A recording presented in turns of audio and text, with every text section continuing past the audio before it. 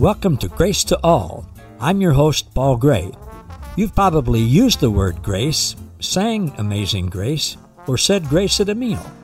But did you know that God's grace is way better than we can even imagine, and that you and all people already have an abundant supply of God's unlimited, amazing grace? Today, we're going to hear the truth about God's amazing grace to all people. So, sit back, relax, and prepare to be inspired and awakened to the amazing treasures that you already possess. This is truth that you can handle.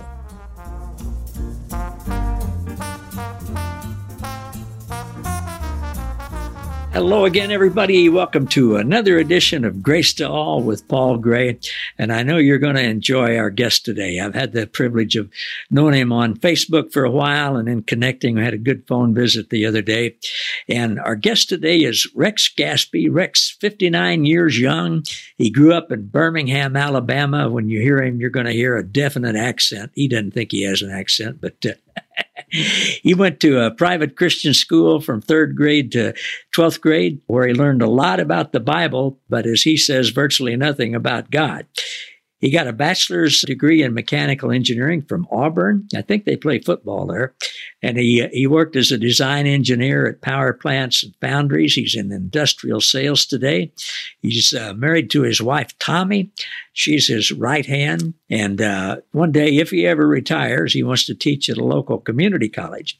He loves to play chess. I do too, so hopefully we can do that sometime. He loves to research all kinds of things on the internet. He loves music of the 60s, which he posts on the internet, and he's a self-described flower child. And Rex says we're living in the most amazing times, which I agree. Rex, thanks for being with us today. Hello. Hello, Paul. Thanks for having me. I told you you'd hear that Southern accent. You said something that I caught on to. You said you like to play chess. I do. I'm probably not in your league, but I like to play. Yeah. I've got a grandson that I play with, and he's finally got to the point where he can beat me. And well, we'll talk about that another time.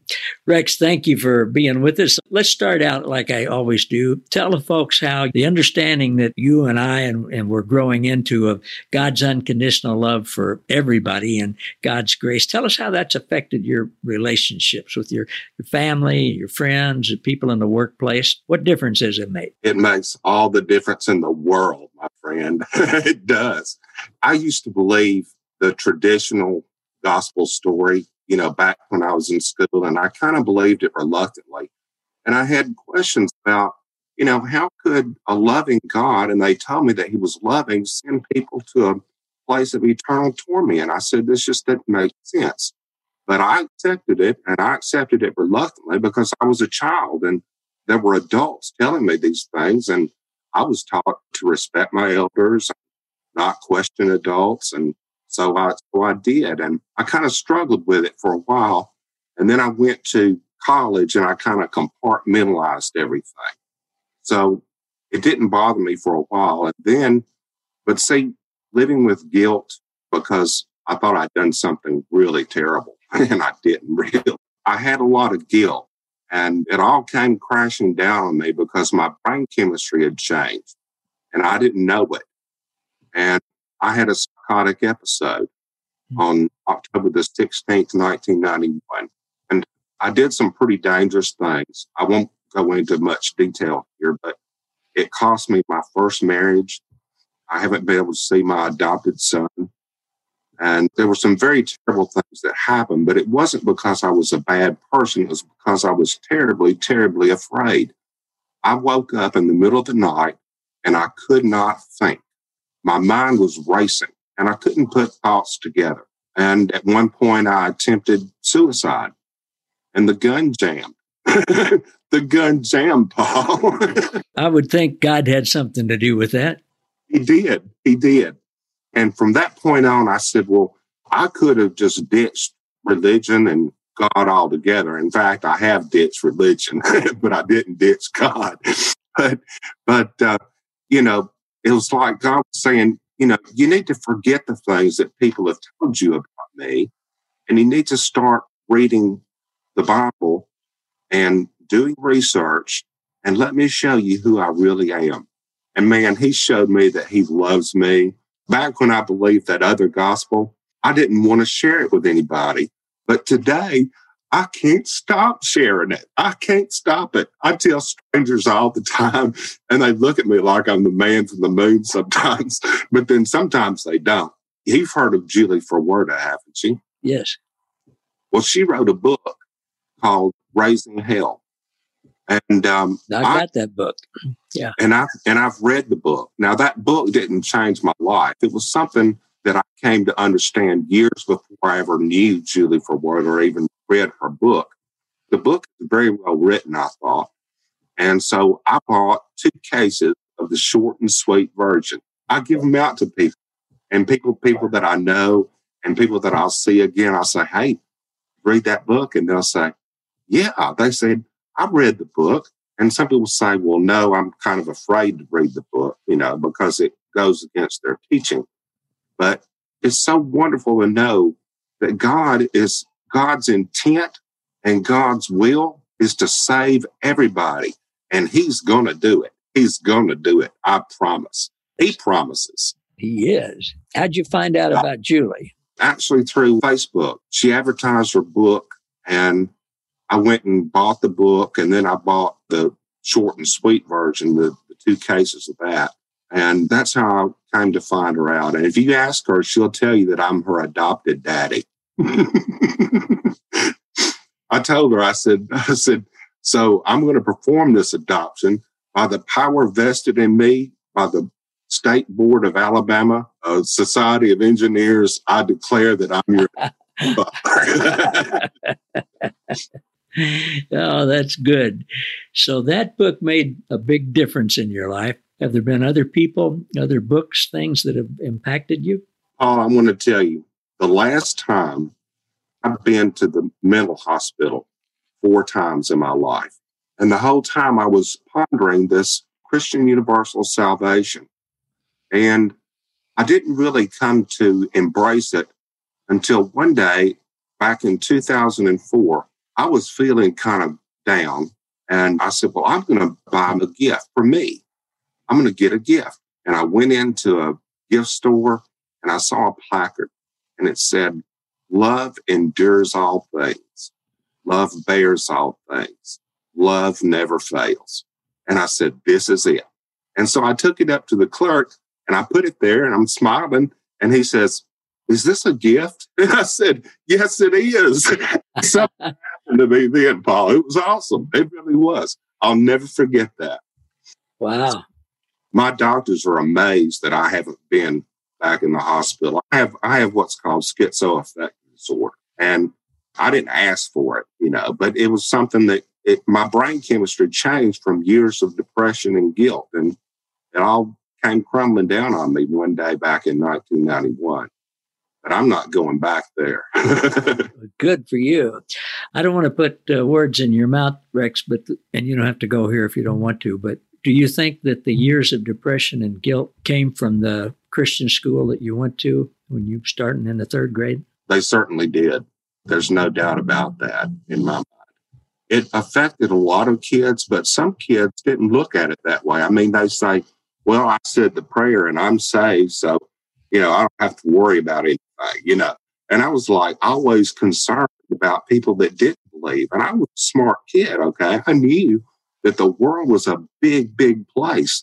And there were a lot of people that were going to live and die and never hear about Jesus Christ. And I thought, man, you just can't send them to hell. That doesn't make sense. It doesn't make sense, Paul. No, it doesn't. It doesn't. So it didn't make sense to you, but yet you were being taught that and heard that from people that had letters after their name and, Hitler said, if you tell a lie long enough, people will believe it. Yeah. Yeah. And, I don't, Hitler aside, I don't think the teachers that we've had in religion were intentionally trying to lead us astray. No, I think they were trying to do it for my own good. I really do. Yeah. I give these people, I don't hold anything against them, but I do think that the teaching that I learned there is what caused me to feel that way. I had hard time really understanding that God really loved me, and I did the prayer and I believed, okay, I always believed, but then they would say something like, well, the demons believe and they tremble, It was like that helmet of salvation that everybody's supposed to have on their head. It was like they were constantly trying to take it off of me. Okay. You know what I'm saying? Yeah, Jesus loves you, but. Yeah. Yeah. So after you got out of school and you had that first episode, did you try going back to church after that? Well, I didn't try to go back to church. I went a few times, but never very regular. And recently I tried to go back to church, and it's hard to say, but I love those people at the church I was at. I do with all my heart, but there was just a disconnect there. And I don't know if you understand that, but I've quit going to church. I can't find a church here in West Tennessee that believes like I do, anywhere close to like I do. I can understand that completely. And boy, that's a big part of what I spend my life these days doing is helping people who, not helping them go back to church, but helping them to see that God does love them and he loves everybody else. And Jesus' finished work at the cross is finished. He's done it all for them. And, Rex, I get people from all over the country, all over the world, really, contacting me and saying, do you know of a church like this in Luxembourg or in Australia or in Belgium or in Ireland or, in Alaska or wherever?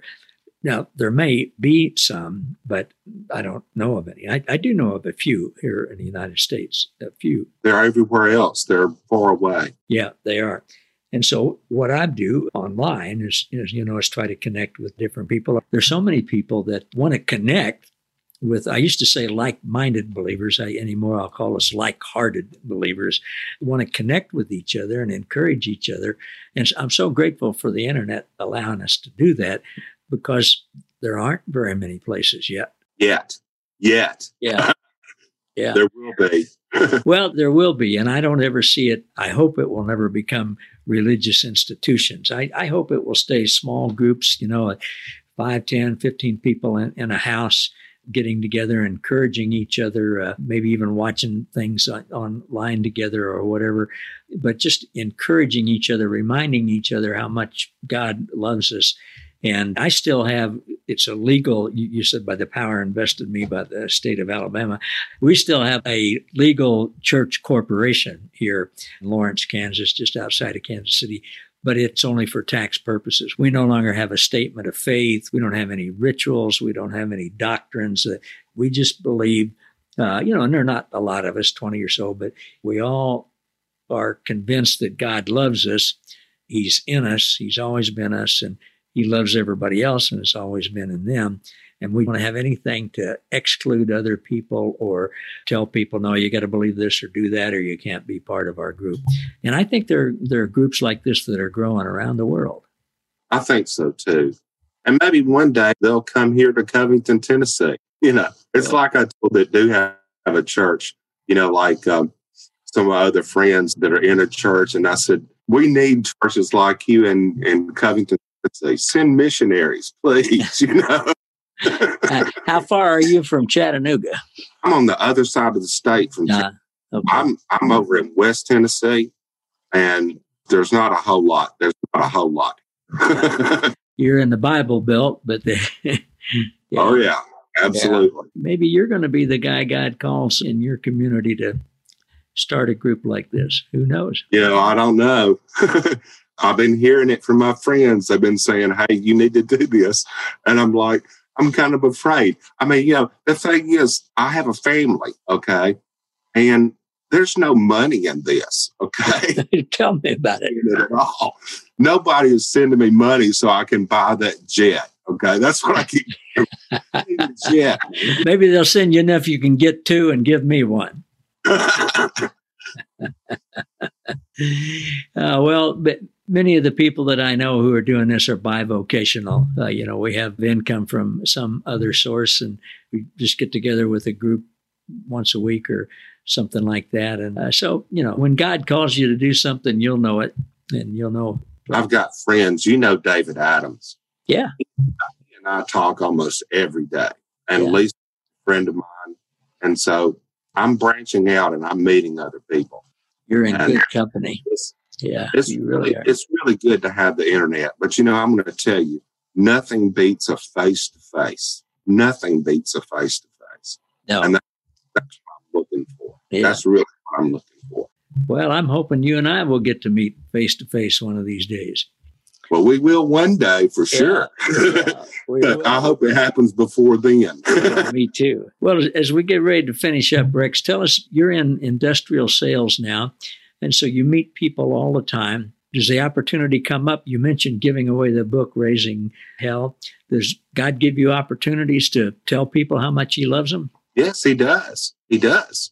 I started doing that yesterday with a customer of mine, and he says, well, the Bible does mention hell. He kind of shut me down from that point forward. There was no way I could get to him, but he's still my customer, and I might send him something. You never know. Yeah, I have a longtime friend who used to come to our church, but doesn't anymore. And hell is a big sticking point with him. And and I've talked with him about it. I've given him books. I've given him stuff. And it's a hard thing for people who've been taught that all their life. It's a hard thing to let go of that concept. It's something you've got to let go of to deepen your relationship with God, to really understand who he is.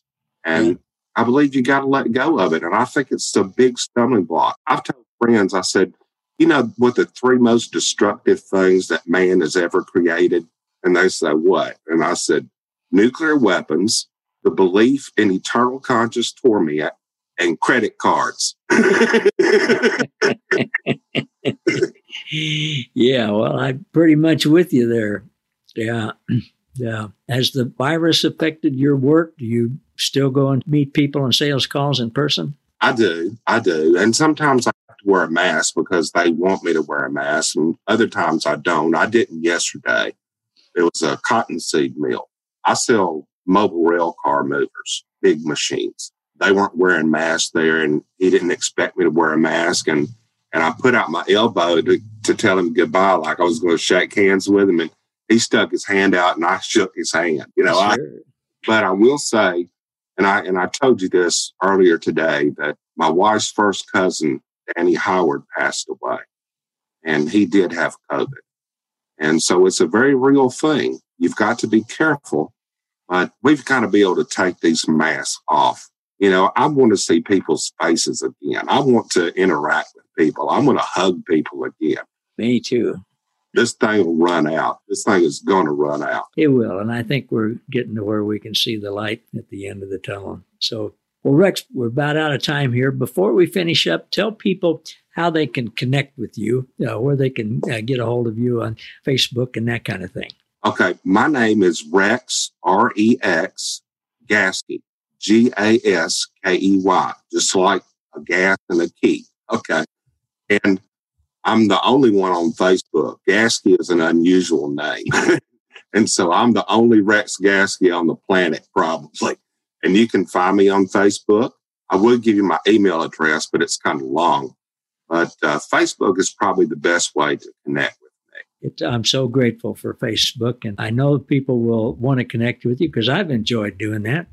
And you got a lot to share, Rex. And one of these days, whether it's starting a little group there in West Tennessee or online or whatever, I'll be interested in keeping in touch with you and seeing what happens.